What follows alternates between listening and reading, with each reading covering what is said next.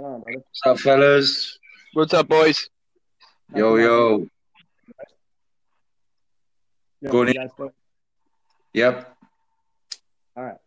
Well, welcome to episode 34 of Wise Guys Hideaway, everybody. I'm your host, Ian Barr, with my co-hosts, Rob Lowe Jr. and Dave Breckfire. Say hello, boys. What's up, everyone? Hello, everyone. And, yeah, I would have gotten to this sooner, but goddamn, it's been a long weekend, you guys. I'm going to give a big shout-out to Allie for making me late as fuck for all this. Big shout-out to her. That was, it was a good way to start my morning, nonetheless. I'm really happy you guys didn't cancel on me. Never. So who we talking today, boys? I have done fuck all this weekend on my research on everything. I have done nothing that's been asked of me, to be honest. Figure out the volume. Unfortunately, I think we've come on to someone that is both myself and Rob's favourite, the Rizzuto family. Oh yeah, I'm gonna let you guys fucking. Why don't we do the shout outs real quick? Yeah. Get out. I'll go first.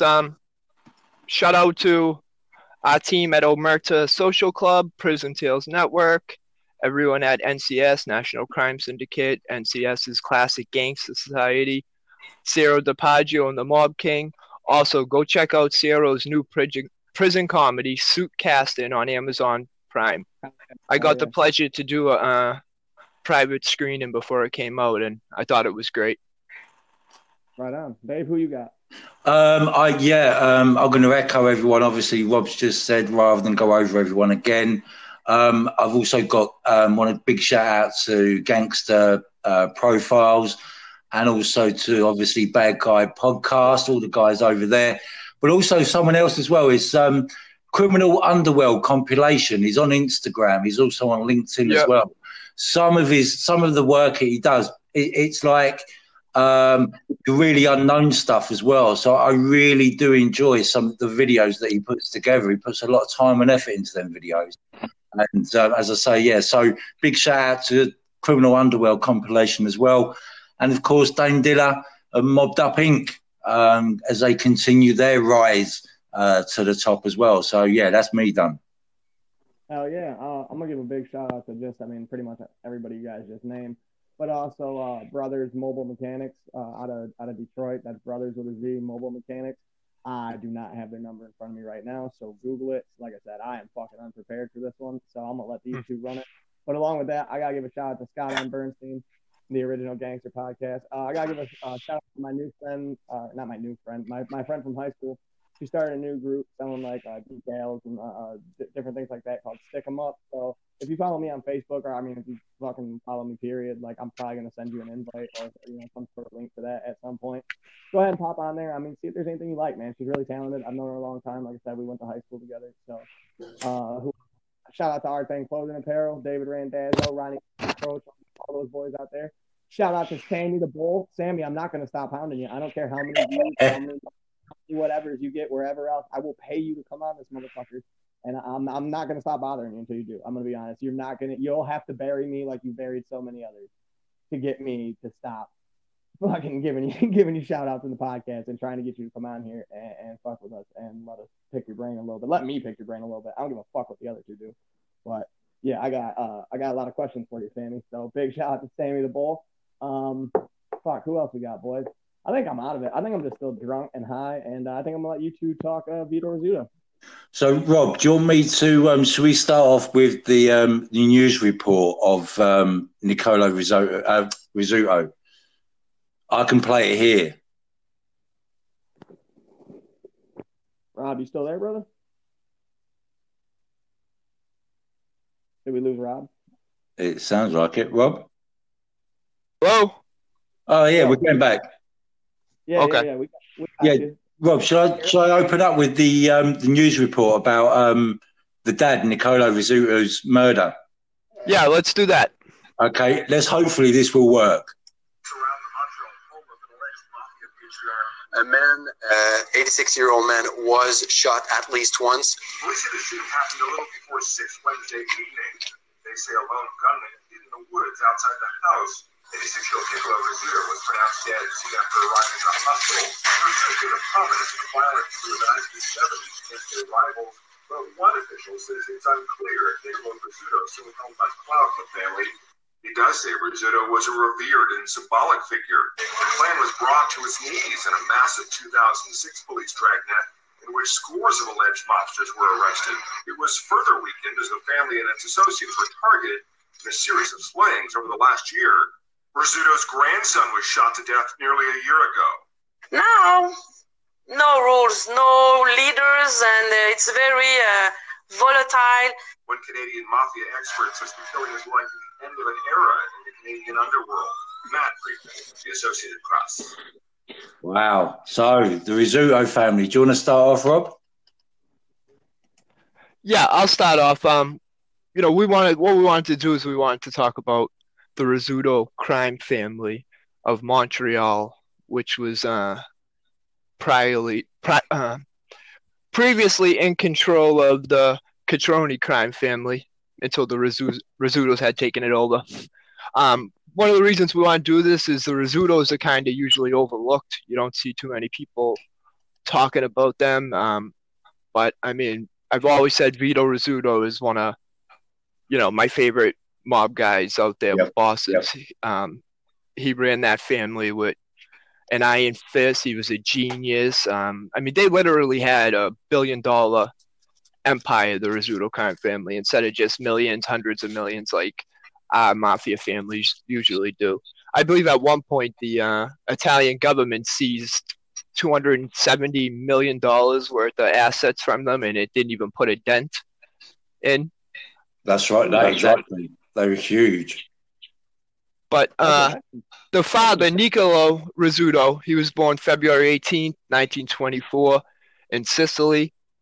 And he was murdered November 10, 2010 at the age of 86. That was the news report. You guys just heard Rizzuto was in his home when a sniper bullet passed through two windows, getting him in his neck, I believe. There's various versions of what happened. Some say he was standing up doing dishes. Some say he was standing helping his wife and daughter prepare dinner. And others say he was sitting down eating dinner. But regardless, right in front of his wife and daughter, the bullet came through the window and killed him. Mm.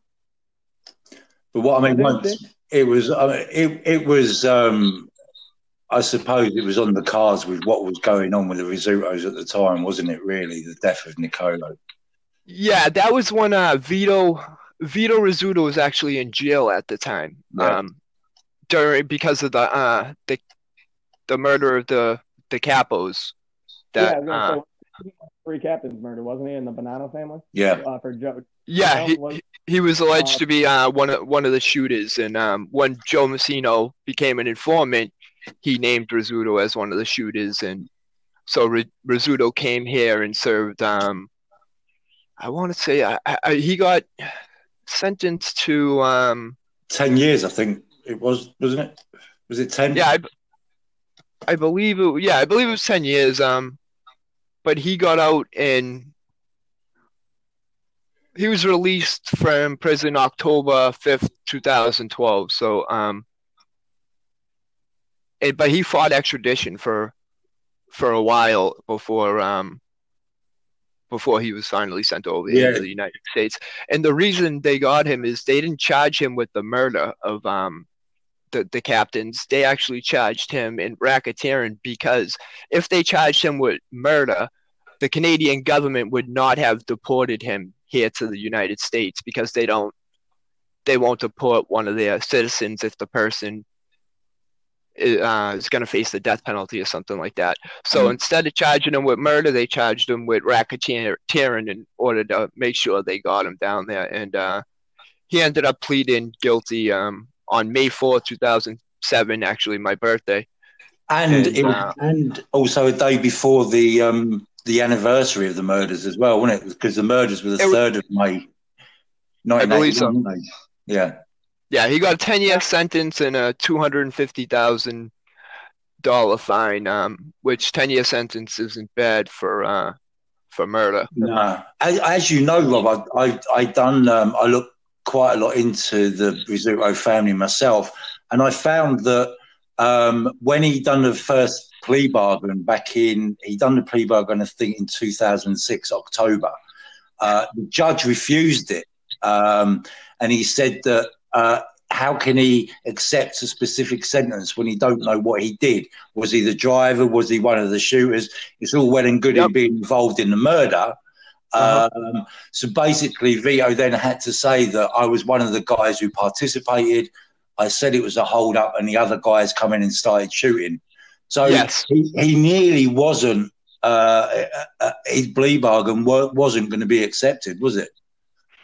No, I don't think we know for sure if he even did shoot anyone. I don't know. We don't know if he's telling the truth, where he just burst out of the closet and said this is a holdup, or if he was really one of the ones who pulled the trigger. I mean, either way, he's there. Murder is murder, but that's always been speculation. It wouldn't surprise me if he pulled the trigger, but who knows? I think, man, him and Joey Messina were pretty close, weren't they? Like business-wise, until old boy, I mean, obviously stitched him up and fucking set him up for 10 years. I thought they had some history. I don't know as much about the Rizzuto as you guys, so I'm just throw my 2 cents.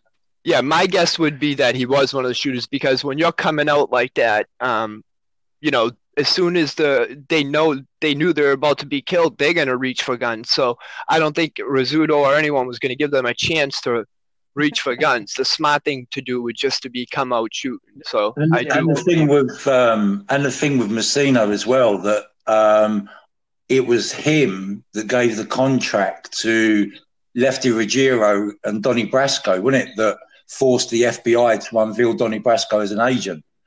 Yeah, he was asked to shoot Anthony in Delectico, Sonny Red Sun, wasn't it? Yeah, Sonny Red Sun. Yep.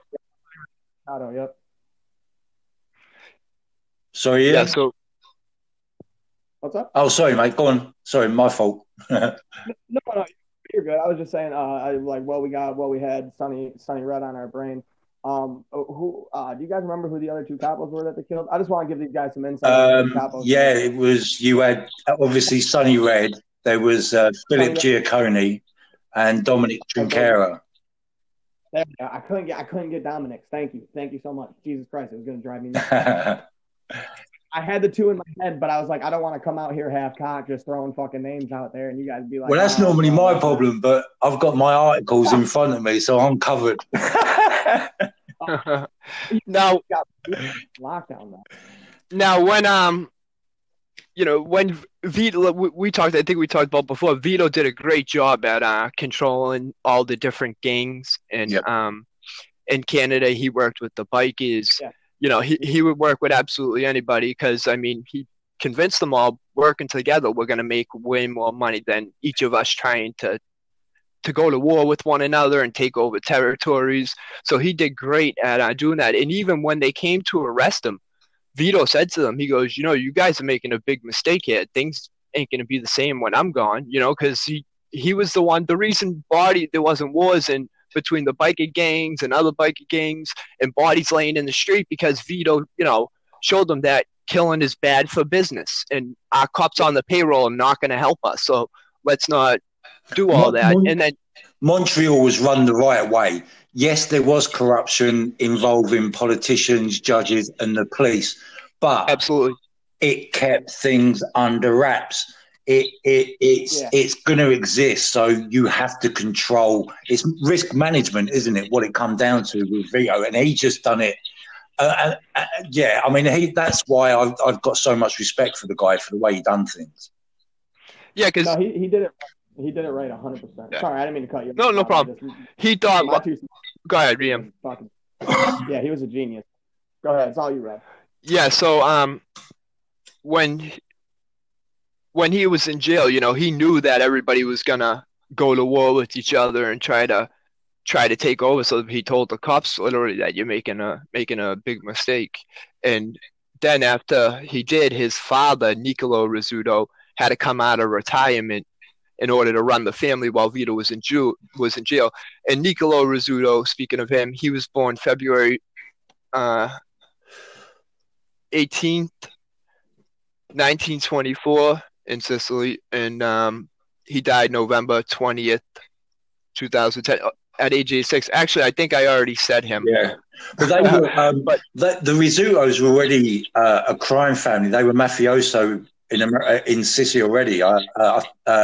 Hopefully I pronounce this right. Cattolica Eraclea, where the family were from. But because their dad apparently now. I saw when I was researching this, I found a different couple of stories, but one that seemed to be repeated elsewhere was that Vito Rizzuto's grandfather come over to America in the 30s, and on August the 12th, 1933, in Putnam County, New York, he was murdered. So there was already, if you like, one attempt from the Rizzuto family to come into America, but obviously next time they come into Canada. Yeah, and so when Rizzuto was in Vito Rizzuto, his father had to come out of retirement and run the family, and who was also running the family with him was his grandson, Vito Rizzuto's son. And together, they had to try to control this war that they all knew was coming, but the opposing guys, who there's various speculation on who to the opposing side was. Sorry, guys, but because they say a lot of people wanted, the Rizzutos dead. So. Oh, I'm sure, especially when that hit too. Yeah. All right, now I'm gonna steer into the TV series for a minute. Who the fuck is Kim Koda's character supposed to be? Now, if you haven't seen the show, it's called what? It's called Bad Blood. Yeah, Bad Blood. Yeah. Episode 1 is awesome. I think episode 2 is episode 2. I think is more to do with. I don't think he existed, and episode 2 is more to do with a drama series than it is true life.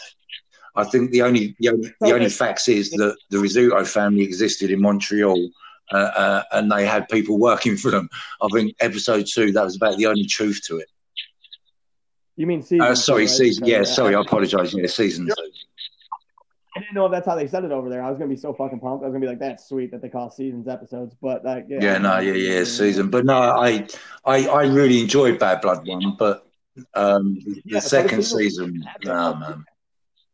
It's still good. Don't get me wrong. It's still great to watch, but good drama. Yeah. But like you said, it's not. It gets real unfactual real quick. And even the first season took its liberties. But actually, they from like the little bit I know of Vito Rizzuto, they did pretty good. Like trying to fucking portray him, like characteristic wise, for what he was. They didn't oversell him. They didn't undersell him. They still made him a fucking gangster, but like they made him the type of gangster that he was. He was like I don't know. I don't know if I call him a gentleman's gangster. It's really hard to throw that title out, but I guess, I don't know, super proper, super polite, but I mean, he'd have somebody cut your fucking head off though if you. Yeah, but only you say that, Ian, but only if you're in that world. If you was in that world, live by the sword, die by the sword. If you're outside that world, then Vito is a gentleman. It's the same as Lucky Luciano. Lucky Luciano, I've seen it said in a few areas that if you bumped into him in the street, he literally bumped into him, he would apologise to you. That's how much of a gentleman it was. Yet in his world, he'd put a gun on anybody and shoot them. So it is two separate worlds entirely that we talk about, I think. Oh yeah, and that's where I will say he's a gentleman's gangster, because some people don't know where that separates. You start talking about some guys and they were, like an Albert Anastasia, something like that, to where you were just a mean person. You just you were bad to everybody that ever crossed your path. But a lot of people, especially little old ladies and stuff like that, just your neighborhood people, your people that were they love Vito, man. He was Canada's John Gotti. Are you kidding? See, I can relate it to the situation here in the 60s with the Krays and the Richardsons. Now, Charlie Richardson, he was a gentleman gangster. And the Krays were more bullies than they were gangsters, if that makes sense. They ran the East End by fear. Charlie Richardson run South London out of respect. There's a big difference. Oh, okay, all right. I know a little about the Krays. I don't know much about that other gentleman, but I am going to look into him. Charlie Richardson, absolutely. He's someone that I've followed for years. He died a number of years ago, but he was just something else. He was something else. Yeah, Kim Coates' character in Bad Blood was supposedly based on a Montreal mobster by the name of Declan Gardner, I believe. Okay. Yeah, Declan Gardner. He was a close associate of Rizzuto's, possibly like they say his number 2, but he was extremely close with Vito, and that's who that character is based on. But he had nothing, he never won against Vito in the wars, as far as I know, anyway. Yeah, but Gardner, that doesn't sound Italian. So what? So he was like stuck at associate, but Vito fucked with him like pretty heavy, like would put him on and shit. Yeah, I'm not exactly sure what his background was, but that's definitely cool. Not an Italian.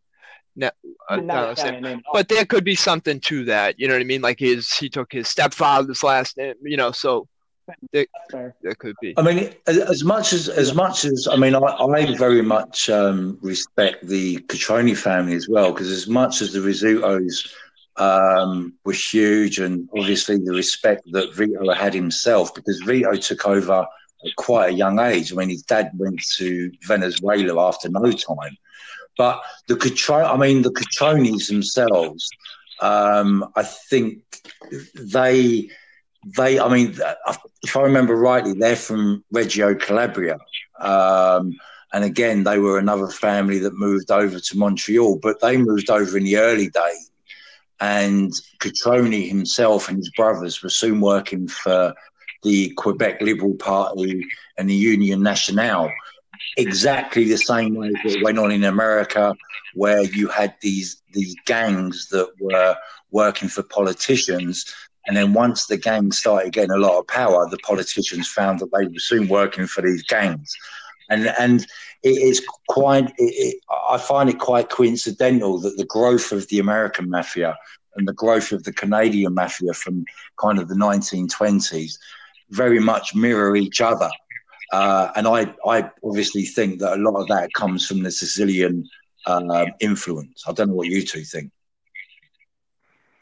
Yes, I believe so. The Catroni family was also a very powerful family. Vic Catroni, he was a guy that truly believed in the mafia. He actually had a kid with his mistress, and during all the mob wars in Canada, he sent his son and his mistress down to Florida to live down there to stay away from it all.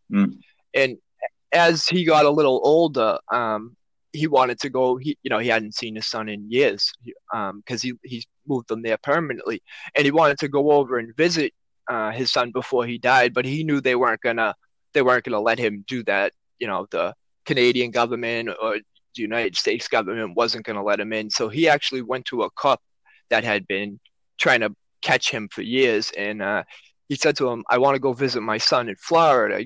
I need help." Wow. And he says to him, "Well, I can help you, but you have to, give us some information, on the mob and all that." And he just, shook his head and said, "That's not our way." And the guy said, "Well, you're not going to go see your son." And Catroni said, "No, it is what it is." And that was it. So even, he wanted to see his son one time before he died, but he wasn't going to break his code. That's a fucking gangster. In order to do so.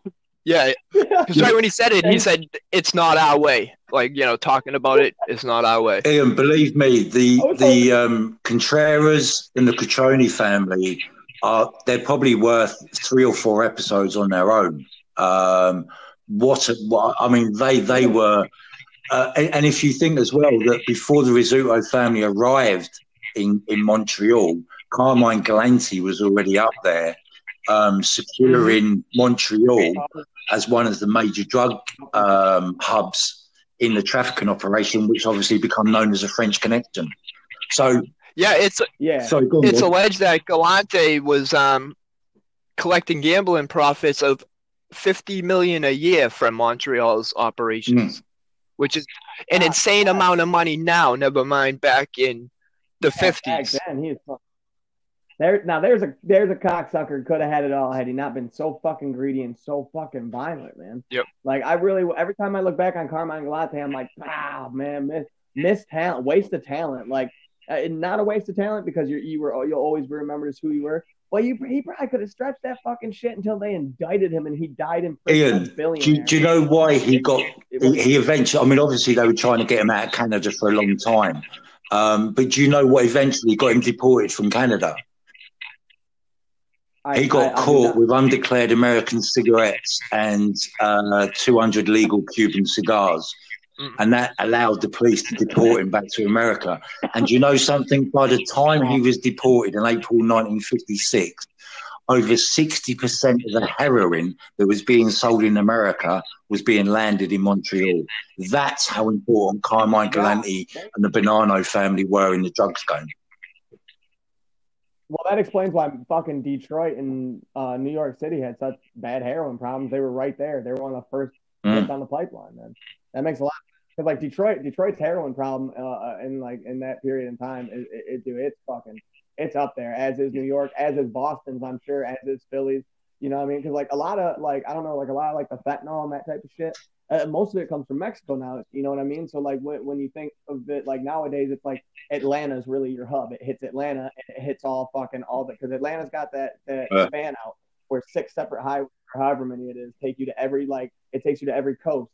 In America, you're either gonna fucking end up hitting to come up 75 to come up to like Detroit to where like around where like I'm from. You're gonna head out to LA, or you're gonna head up towards like Rob's way, or you're gonna go right back down to Florida. But like fucking, it goes all over, and it's all coming from Mexico. So Dallas, Houston, then it hits Atlanta, gets cut. But like back in the day, if all of it was hitting Montreal, then that means we were the Atlanta, or like Boston and New York and Detroit, and then it hit Chicago, and then it hit. So wow, you learn something new every day. Look at that. See, everybody, if you just listen to the podcast, I run the podcast, and I learn something new every day. Gotta get one more rant out, guys. David, everything you just said, where you're like, I want to know what you guys think. Rob, you actually rebutted beautifully because I just started laughing, and I was like, well, how do you top that? Because Dave, you always go on like this 10-minute perfect fucking worded thing you could say about like how to work, and then you're like, and what do you think? I'm like, yeah, like that sounds about like the move. That's I mean, like I don't know how to top that. That's fucking. You guys are killing this episode. I am literally just sitting here with my feet kicked up, listening to you guys chewing on a mat. See, for me, the growth of the Cutrone family in Montreal, the inclusion then of the Bonanno family, rather than trying to take over, they knew how important the Montreal docks were, and that the Cutrone were controlling that. So, I mean, for me, if you want to witness an actual, because if you take it, I mean, the American Italian mafia, kind of the growth of that is there's so much going on. There's killings and everything else, but. Yeah, I mean, all right, there was a war in Montreal, but with the growth of the Cutrone and the growth of the Rizzuto family, for me, it just epitomises what the mafia was about. And when Cutrone tried to keep a low profile in the 70s, he handed over control of the family to one of his capos plus his brother. And the capo was Violi. And Violi's father, Paolo Violi. Yeah, his father, Domenico, he was the head of Angelina back in Calabria. So the connections and just everything about the growth of the Montreal mafia, for me, it is. I don't know. Well, you can probably tell it's quite. I find it quite exciting, and as I say, the Cutrone and the Contrera link and what they went on to do elsewhere, which, as I say, are worth episodes on their own, just blows me away. It really does. That's my point. Yeah, I love it. I love when you ask what we think after that. And I know sometimes Rob falls in the same position I do, to where you're like, well, I mean, fuck, what more do you add? What more do you say? He said it. He done. Welcome to Wise Guys Hideaway. This is a Dave Drexler podcast. Break spear. Ian Burr. I love the way you say it anyway, so I don't care. Bill Burr is one of my favorite comedians. You can call me Ian Burr for the rest of your life if you want. That'd be awesome.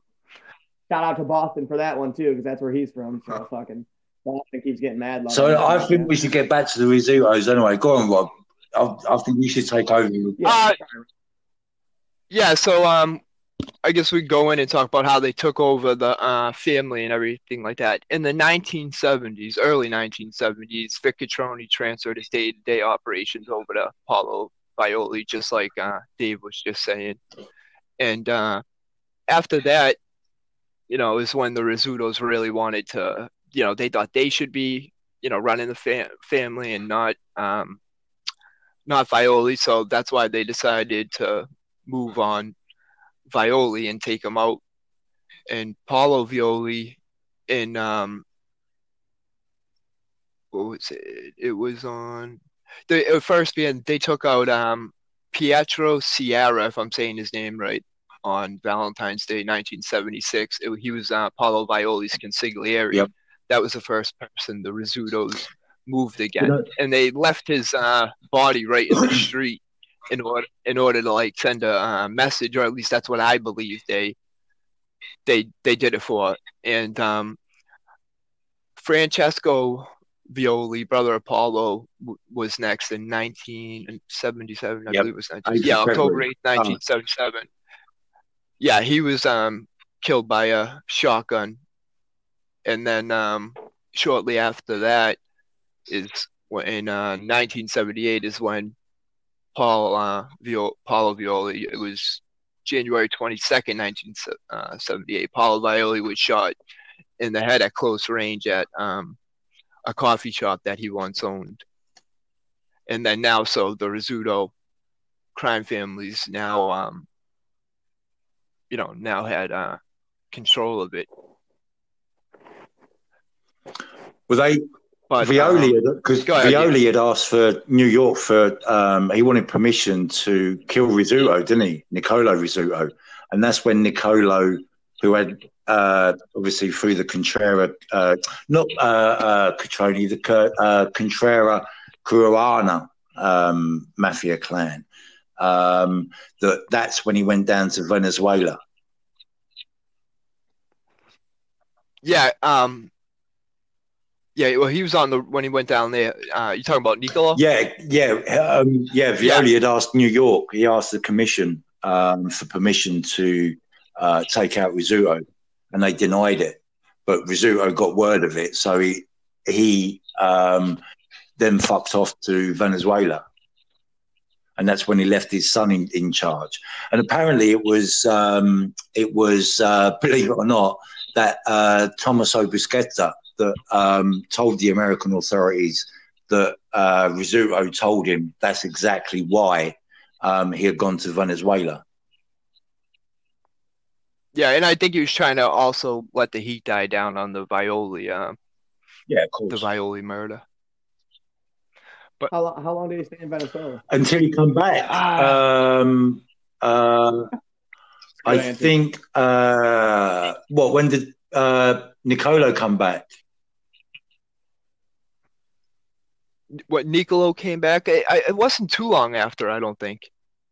I'm not exactly sure the exact date of that. Keep talking, guys. And I can find it. So he wasn't like in Venezuela for like that long of a stretch. Like he didn't. Well, he handed over running the family to Vito. That's when he handed over the running to Vito. I'm just trying to find when he come back. Sometimes they never know those things, man. And sometimes the motherfuckers disappear and then like they pop back up on the scene and nobody knows they've been back. Well, I think he come back in 2004. That's when January. I think it was January 2004 that everyone got raided for the Bonanno family for that triple murder we were talking about earlier. And I think he had come back then. But I'm trying to find for sure, and I can't find it anywhere at the moment. Kids all. He was in 1988, August of 1988. He was arrested in Venezuela, and so they got him back here in May 23rd, 1993 was when he landed back in Montreal. Fair enough. Now, he, I mean, during that time, did he like actually hand over control of his family, or was it one of those like bids where like you say you do, but you still really run things? Oh yeah, he still called the shots, no question. Okay, all right. Because like sometimes they're like they relinquish their power, and like I'm always like, but do they? Because I know I probably want it. I especially for a guy like Vito Rizzuto, like he's he's always 10 steps ahead. So why are you gonna give the entire reign of what you got to somebody who's probably not as many steps ahead of you? I know it was his son, if you guys are saying, if I remember hearing you guys correctly, but then you still definitely got to think like I can run it better than him. It's your son. Like you're gonna always like you're just always gonna feel like I'll just do it. No, I'll just do it. I'll handle it. I think Nicolo knew he weren't his son, and I think he saw something in Vito from a very young age, and obviously with everything that was going on, what a boss doesn't run. Do you know what I mean? He found out that there'd been someone had tried to ask the commission for permission to have him taken out, and he got refused. And to deal with it, he ran away. That's how I saw it. Why run? Well, the commission, I believe, was on Rizzuto's side. Rizzuto was more of a moneymaker. They liked him a little more. I mean, I would have to, go back and look at the info to see if I'm remembering correctly. But I believe, they didn't want to. Well, they didn't. Sorry, Rob. I was going to say I went right back to Nicolo's kind of early days back in Sicily. And the Rizzuto family were very close to who I was talking about earlier, the Contreras Cariana family, Siciliana, I think, if I pronounce that right. And the Contreras Cariana family, they were dubbed by the Italian press as the Rothschilds of the mafia. And they reckon that the family, I think they were responsible for something like 95% or something of the Sicilian mafia's money in North America went through their hands that bought heroin. I mean, that's when you start looking into what took place on the island of Aruba. You should check that out. The Contreras Caruana family with Aruba. It's just an incredible story. But Nicolo Rizzuto had that protection, and that was what kept the commission off his back, was his connection, I believe, anyway, from what I've been researching, was through the connection with the Contreras Cariana family and the fact that they controlled a hell of a lot of the money in North America.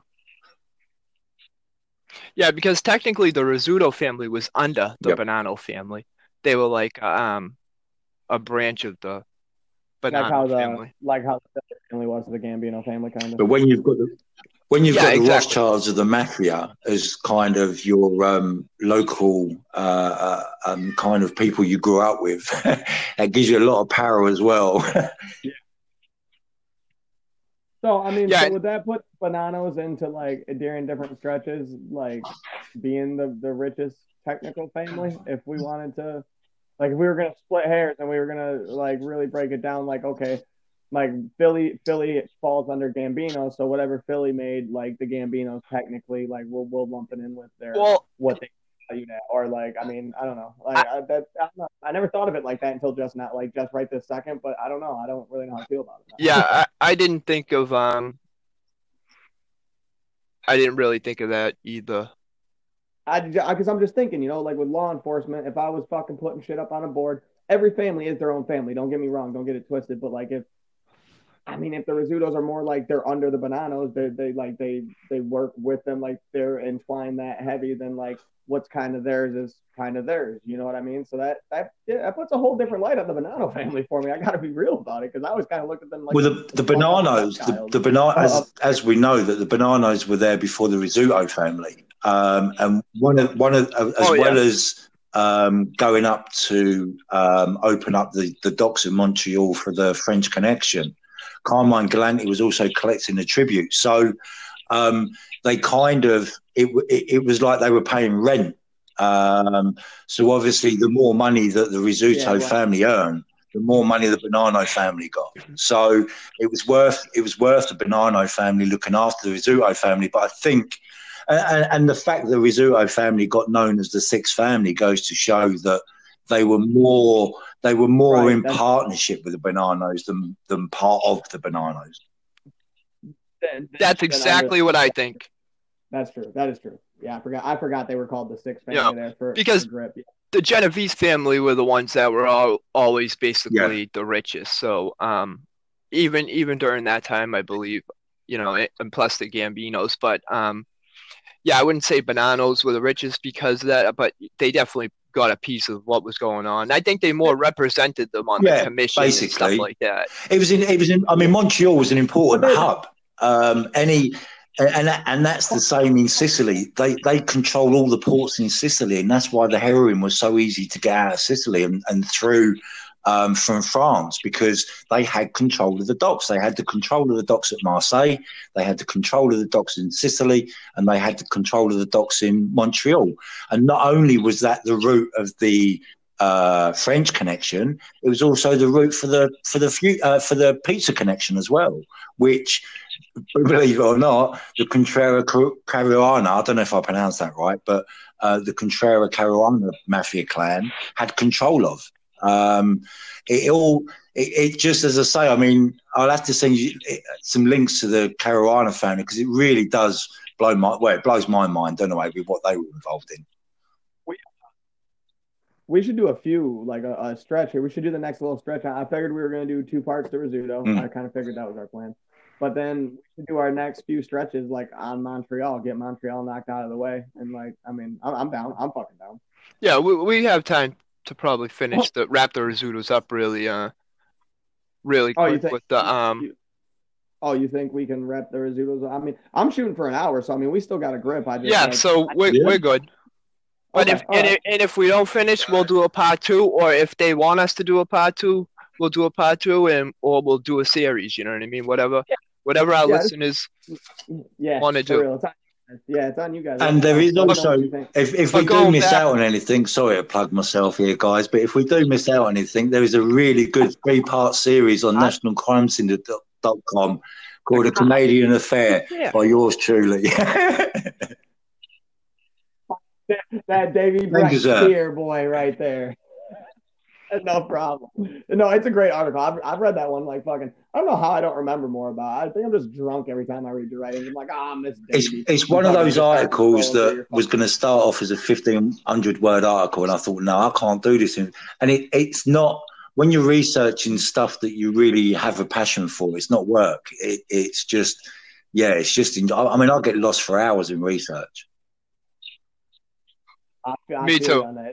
Yep, for sure. Yeah, so, but go ahead with the Rizzutos. Getting back to like the war and everything. So when Violi went to the Bonannos and asked for their support, they basically, like we were just talking about, they said no, but it was basically like they were saying, handle it yourselves. You know what I mean? You guys, can do that. And so when the war started, I believe Violi, the Rizzutos struck first, and then we already talked about that, and then Violi hit and everything like that. So now they're in charge of Montreal, and they'll run it for decades, sometimes even with little interruption from police and convictions and whatnot. But when Vito Rizzuto was indicted for the 3 Capos murder, and he went to prison,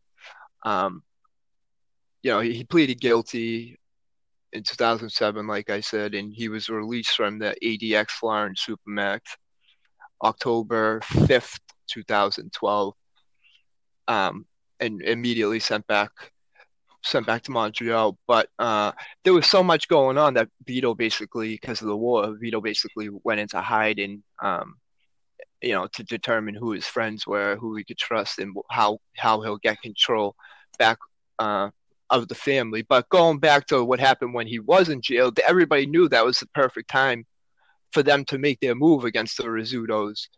So, like I said, his father came out of retirement, and his oldest son, Nicolo Rizzuto Jr., was also running the family with his grandfather. But he was down too, wasn't he? What's that? Now his son was gunned down too, wasn't he? I know his father was shot by a sniper through the window, but wasn't his son jogging or walking the dog or something, and wasn't he killed? Well, that's in the show Bad Blood. That's what he was doing. But in real life, he was actually at his mistress's house, and he came walking. He came walking out, and he was walking to his white two-door Mercedes when someone came up and shot him several times in the chest. And goddamn! All right. Now this was all while Vito's in jail. And shortly before that one of his associates, Federico Del Pescio, if I'm saying it right, he was killed August 21st, 2009. Then his son in December of 2009. And then his brother-in-law, his sister's husband, Paulo Renda, he was actually Vito's consigliere. He just vanished on May 20th, 2010. They found his car parked with the door open on the side of the road, as if maybe he was forced off the road, taken out of the car at gunpoint or whatever. But he vanished. His body was never found. And then next was, I believe, Augustino Cantera, if I'm saying that right. I apologize for how horrible I am with the pronouncing. Butcher the Italian last names. I'm telling you. Yeah, but so he's killed in 2010, and then later in 2010 in November is when his father, Nicolo Rizzuto, was killed by a sniper through his kitchen window. What was it? Isn't that how he took the family over like that? Huh? Well, yeah, he did take out one of one person like that years and years back. I should have looked it up before we did this. I can't recall who did it, but yeah, he had someone killed by a sniper. So it was just, pretty funny, not funny that. That he himself was killed. Was that, you know what I mean? Was that the plan? Was that the family who he killed striking him back? Who knows? That's what I wonder. Kind of like but Ian, you should see what happened when Rizzuto come out of jail. I've got a list for it. Yeah. You had three guys: Cordileone, Gensali, and a guy called Mohammed Awada. They were killed back to back in 2012 because they tried to kidnap someone back in 2008. Then you had a guy called Joe DiMauro, who he set up one of the hits on the Rizzuto clan. He was shot in a driveway of his own. And then prior to Christmas, you had someone else that was banged up with Rizzuto and was a rival, Giuseppe Di Vito, and Dominic Ficini. Then you had another guy, Gaetan Geslin, who was murdered in front of his house. Another guy, Vincenzo Scuderi, who was an associate of Di Vito. And then you had Caluiti, again, I apologise for the pronouncing, Gallo. I mean, another 21 related murders that are still unsolved after Vito come out of jail. That's like, you want to fuck with me? Okay, I'm out now. Yep. Well, like I said, just plays. Don't call it a comeback, dudes. That's not jail. Yeah. Dead. God bless. Go ahead, Rob. Like I said before, so Vito gets back to Montreal after he's getting released, and now, everybody's at war. He don't know who's on his side, who's not on his side. So he basically went into hide, and that way there he could plan his revenge and see who's with them and who's not with them. But one of the main reasons Vito got everybody back that was on his side before, he got them back on his side, is like we talked about, Vito, would make them so much money and show them working together, make so much money. So this time, now that Vito wants to take control, he says to them, he goes, listen, same as arrangement as last time, but except this time, whatever money you make, you keep. You don't give nothing to me. I don't need your money. I don't want it. All I want is blood, meaning revenge for his son. And so that sounded pretty good to them that, okay, so I mean, we don't got to pay you millions and millions and millions a year. You just want us to help you get back control, and you're going to run it. Because like I said, the Rizzutos were billionaires, so he didn't need it. And plus, he really wanted revenge for his son, and he got it. And another thing is Now he ordered over a dozen murders in retaliation. But when Vito Rizzuto died suddenly of cancer on December 23rd, 2013, he was secretly battling lung cancer, and he was 67 when he passed. But not everybody that he wanted dead was dead by that time. So he died before that his hit list could be completed. But Vito's men were so loyal to him and respected him so much that they still went ahead and carried out those hits. that fucking 10 other people. Yeah, but that's amazing. That just shows you the respect and the power he had. That he's dead, so you think that like, oh well, do what they normally do. Yeah, the boss is dead. The boss is dead, so we don't need to finish this list. We don't need to kill the rest of these guys. But nope, they, out of respect and whatever the reason was, they finished that list and took them out. Can you imagine being one of the pricks who was all like, haha, Vito's dead. I outlived that fucking list. Everything's going to go back there. They just because of how the mob does normally kind of work. And you're like, no, everything's everything. And you go to get in a car with your boy and he's like, hey, sorry. Pop, fucking fires one right in your cheekbone. And you're like, what the fuck? He's like, hey, man, Vito wanted you gone. Puts it to your neck and blows you the rest of the way away. Yeah, there's actually speculation on whether or not wow, two minds again, Rob. Do you know what? I was just about going to bring up the fact that the night before he died, he was at a party, wasn't he? And he got ill, and when he died, although they put it down as natural causes, they didn't do an autopsy. And they cremated him instantly, which is funny because his father, I believe, was buried. Yep. I believe his son was buried. So why didn't he want to be buried in the family plot? They had him cremated. It's almost like so you can't test his body and see. Yeah, they can't see what's in it. They can't retest it. They can't dig him up again to test. So it does. I mean, for me, it might be circumstantial evidence, but Sicily or Sicilians get buried, didn't they? They don't get cremated, and like you say, he would have been buried at the family plot. That's what happens, and so how on earth did it? It stinks. It really does stink. It does, and I'm not a conspiracy theorist because it does sound a little out there, like, oh, why go through all that trouble? Why not just shoot him? Why poison his drink? But in the show Bad Bloods, it showed that Declan had poisoned his wine, and Vito was home alone drinking, and then he dropped. But actually, the night before, he was at a party. He was with a bunch of people, and everybody kept buying him drinks and all that. So. It was that Gardner, man. It was Declan. I'm telling you, the writers of Bad Blood, they got it down. The strangest truth. Truth is strangest fiction. How the fuck does it go? I'm just kidding. I don't know how they killed him. But the point is how easy is that to have killed him if that's what they wanted? I mean, everybody's buying him drinks, so he's not going to be suspicious that someone handed him a drink. Yeah, but a little more confident. The reason is like we said, he was secretly battling lung cancer, but he was doing okay. He was good enough to go out drinking and stuff like that. So,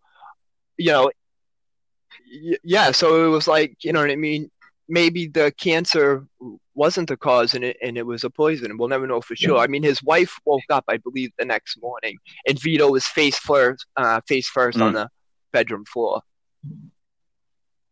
Yeah, no, I think that makes three of us for we're giving it the benefit of the doubt. But I'm gonna go out on a limb and say that Vito Rizzuto was definitely. What followed afterwards, you could say that, okay, fair enough. But with what followed afterwards, then, as far as I'm concerned, Vito was murdered. Not burying him. That's what always made me think when they were like they cremated him, because you nail it, David. Like they don't. That's not how they get buried. They don't get cremated. You know what I mean? And so that was always a big thing for me too. And I didn't even know about the family plot, Rob, but that just fucking laid the icing on the cake for me. That and there was a family plot and you cremated. Yeah. No, you killed him. You guys fucking killed him and you burned him up. Good job. Not a good job because he was actually not that bad of a guy for being a gangster. But you got him. The only problem with that part about him being cremated is usually the family makes that decision. So it's not like his enemies or whoever had him, if he was killed, whoever had him killed, had him cremated instantly. So that one's kind of hard to look past because it's usually up to the family. So it's almost like how the hell would they get him cremated without the family's permission? But I'm just saying it's just another thing that leans towards the poisoning. Yeah. But I don't believe any of his immediate family was involved in it. Go ahead, Ian. I'm sorry. No, just being very pushy with whoever you need to sign the documents to get him cremated could get him cremated, because all their strength and power and what protected them forever just died. And then the old man's gone, the son's gone. What are you left with? Like, you approach Vito's wife afterwards, like, I really think we should cremate Vito. It's really what he would have wanted. She's like, why are we in a darkly lit room? Why do you keep moving closer to me? You know what I mean? Like, it wasn't, when you said the immediate family thing, I was like, fuck, he's got a good point. And I was like, wait, we're talking about fucking gangsters here. Like, you start immediate family signature on shit. That don't mean shit. These motherfuckers forged everything their entire lives all the way through. Like, go get a signature so we can get somebody cremated. Yeah, look, if the Royal Mounted County Police wanted, or what Canadian police wanted him cremated, they would have cremated him, and they would have said, who knows what they would have said. Yeah, no shit, right? Yeah, the fucking Canadian feds. They're all... Oh, burial. Sorry, we thought you said cremation. We do apologise. Yeah, here's here's 10% off your next speeding fine.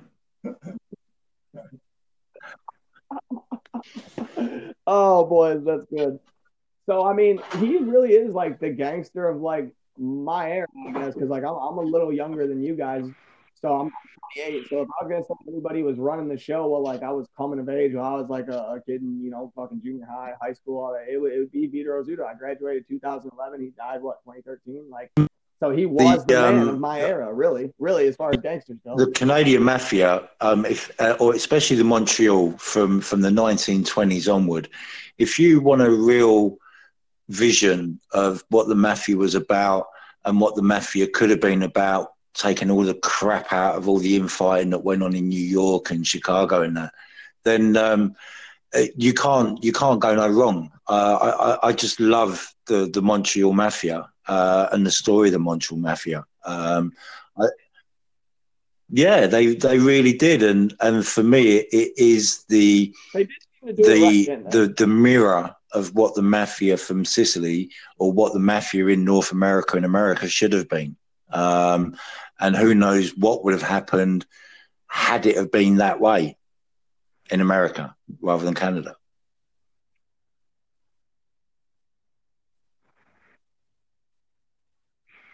Americans just seem to like that flauntiness too much. For all the people you do get that really were, old schoolers, your Don Carlos, your Don Vitos, all that. There's 100 to 1 John Gotti's. Everybody wants their 15 minutes. Now, I'm not saying anything bad about Gotti. I want my fucking 15 minutes too. Otherwise, I want to start a fucking podcast.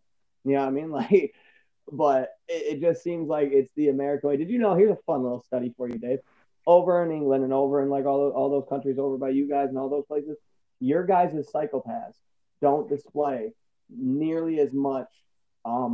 The Craze did. Minutes, the whole the 15 minutes of fame. The Richard. They went out looking for. I mean, they started inviting celebrities to the Embassy Club. They really. They were being interviewed on TV and things like that, and it was like, you don't do that. Yep. you don't do that. Yeah. Yep. Well, boys, I'm fucking about to. It's been a great show. I've loved it. Well-needed food from all this partying my life away over on this end of the water. Fucking dude, you guys tore it up. You guys know more about Montreal than Montreal. Let me tell you something. And like we said, if anybody wants us to do part 2 on it, or if they want us to do a series, on it, or and on other shows like that. And the thing is, as well, something I want people to know as well is we don't plan these. Want to hear. We plan them. We plan them on messengers. Like, all right, let's do it in 15 minutes, shall we? So I mean, if it's kind of like with Rob, I don't know what Rob's going to say, so that's why sometimes I get put on the back foot as well, because it's like, oh shit, that's what I was going to say. So we don't plan it, and I think that works better actually. Yeah. Yeah. I do too. That's the way we. I'm so. 1 second, Ian. Sorry. I agree with you, Dave, and that was the way we wanted it when we were always talking about it, because it's as natural as possible. You know, if we told everybody, all right, listen, I'm going to ask you about this person, I'm going to ask you about this person, I'm going to ask you this, we're going to study these people to refresh our memory and all that. Doing it this way, it shows our knowledge, you know, and it shows what it's like without having the notes right in front of you, which is why sometimes we don't know if it's early 1970, late 1970, you know, because we don't do the research and plan like that, because we just want it to be natural. Yeah, like we're just sitting at a bar chatting up gangsters that we've all read about, and when you're sitting at a bar chatting up gangsters you've all read about, I mean, once in a while you people hit it and they're like, no man, that one was like the Paul Castellano murder. That's December 16th, 1985. I'll never ever not know that fucking date. You know what I mean? Like, but there's some days where it's like, oh fuck, like I don't know the Carmine Galante hit date. I can never seem to stick one in my head. You know, like, but no, I love the way we do it, boys. This is podcasting. This is good fucking radio. This is good podcasting. Like, it's solid. You don't sit there with like a whole. You either get really, really solid guests, you have really good host and co-host, and you guys work really well together, or you have one of those. Like when I was first kind of doing it, that's why like it was like hit or miss, because it's so generic. And I do tell people that like, hey man, just tough through my earlier episodes, or fuck it, don't listen to them. I don't care. Go to the ones that have like me and my people doing our thing, because I was just trying to get the shit off the ground. You know what I mean? And it's you looking at a piece of paper where you wrote out everything. I try to remember to go off on rants and rambles from time to time, but I would just be so like, there's nobody here doing this with me. I'm just gonna ramble right through it. And then when I learned like how a podcast is really supposed to go, I give him a big shout for this. Ron Roach is my first guest ever on the show. Actually, I think it's episode 10 or something like that. He is the first person who ever like came on and like did one up with me. And I was like, oh, this is how it's supposed to go. And then I was like, well, I gotta get my partners in on it. You know what I mean? I was all like, I love it. Where's fucking Rob at? I was like, let's get after this. You know what I mean? I appreciate you guys taking the time. Oh no, I love it. I know I was real skeptical to do it in the beginning, because I'm not a radio person, never did any podcasts or anything like that. But you know, and I didn't want to come on and embarrass myself or anything, you know. But now, since we decided to do it this way and make it natural, I absolutely love it. I look forward to it. And you know what, right? This is why. If anyone don't like it, fuck it. Don't do what you like, listen. kind of thing. And this is why I like Bad Guy Podcast, and like I'll give them a shout out again, because it's like they're like a family. You've got Locke, you've got DC, there's Dan, and they just sit and chat bollocks. But it's not bollocks. They just sit and chat, and I just love it. And that's like, but they do it their way and we do it our way. And that's what I think I like about ours as well, is like that we just do it our way. And everyone does their own thing on other podcasts. And there's so many good podcasts out there, and it's just like, yeah, I love it.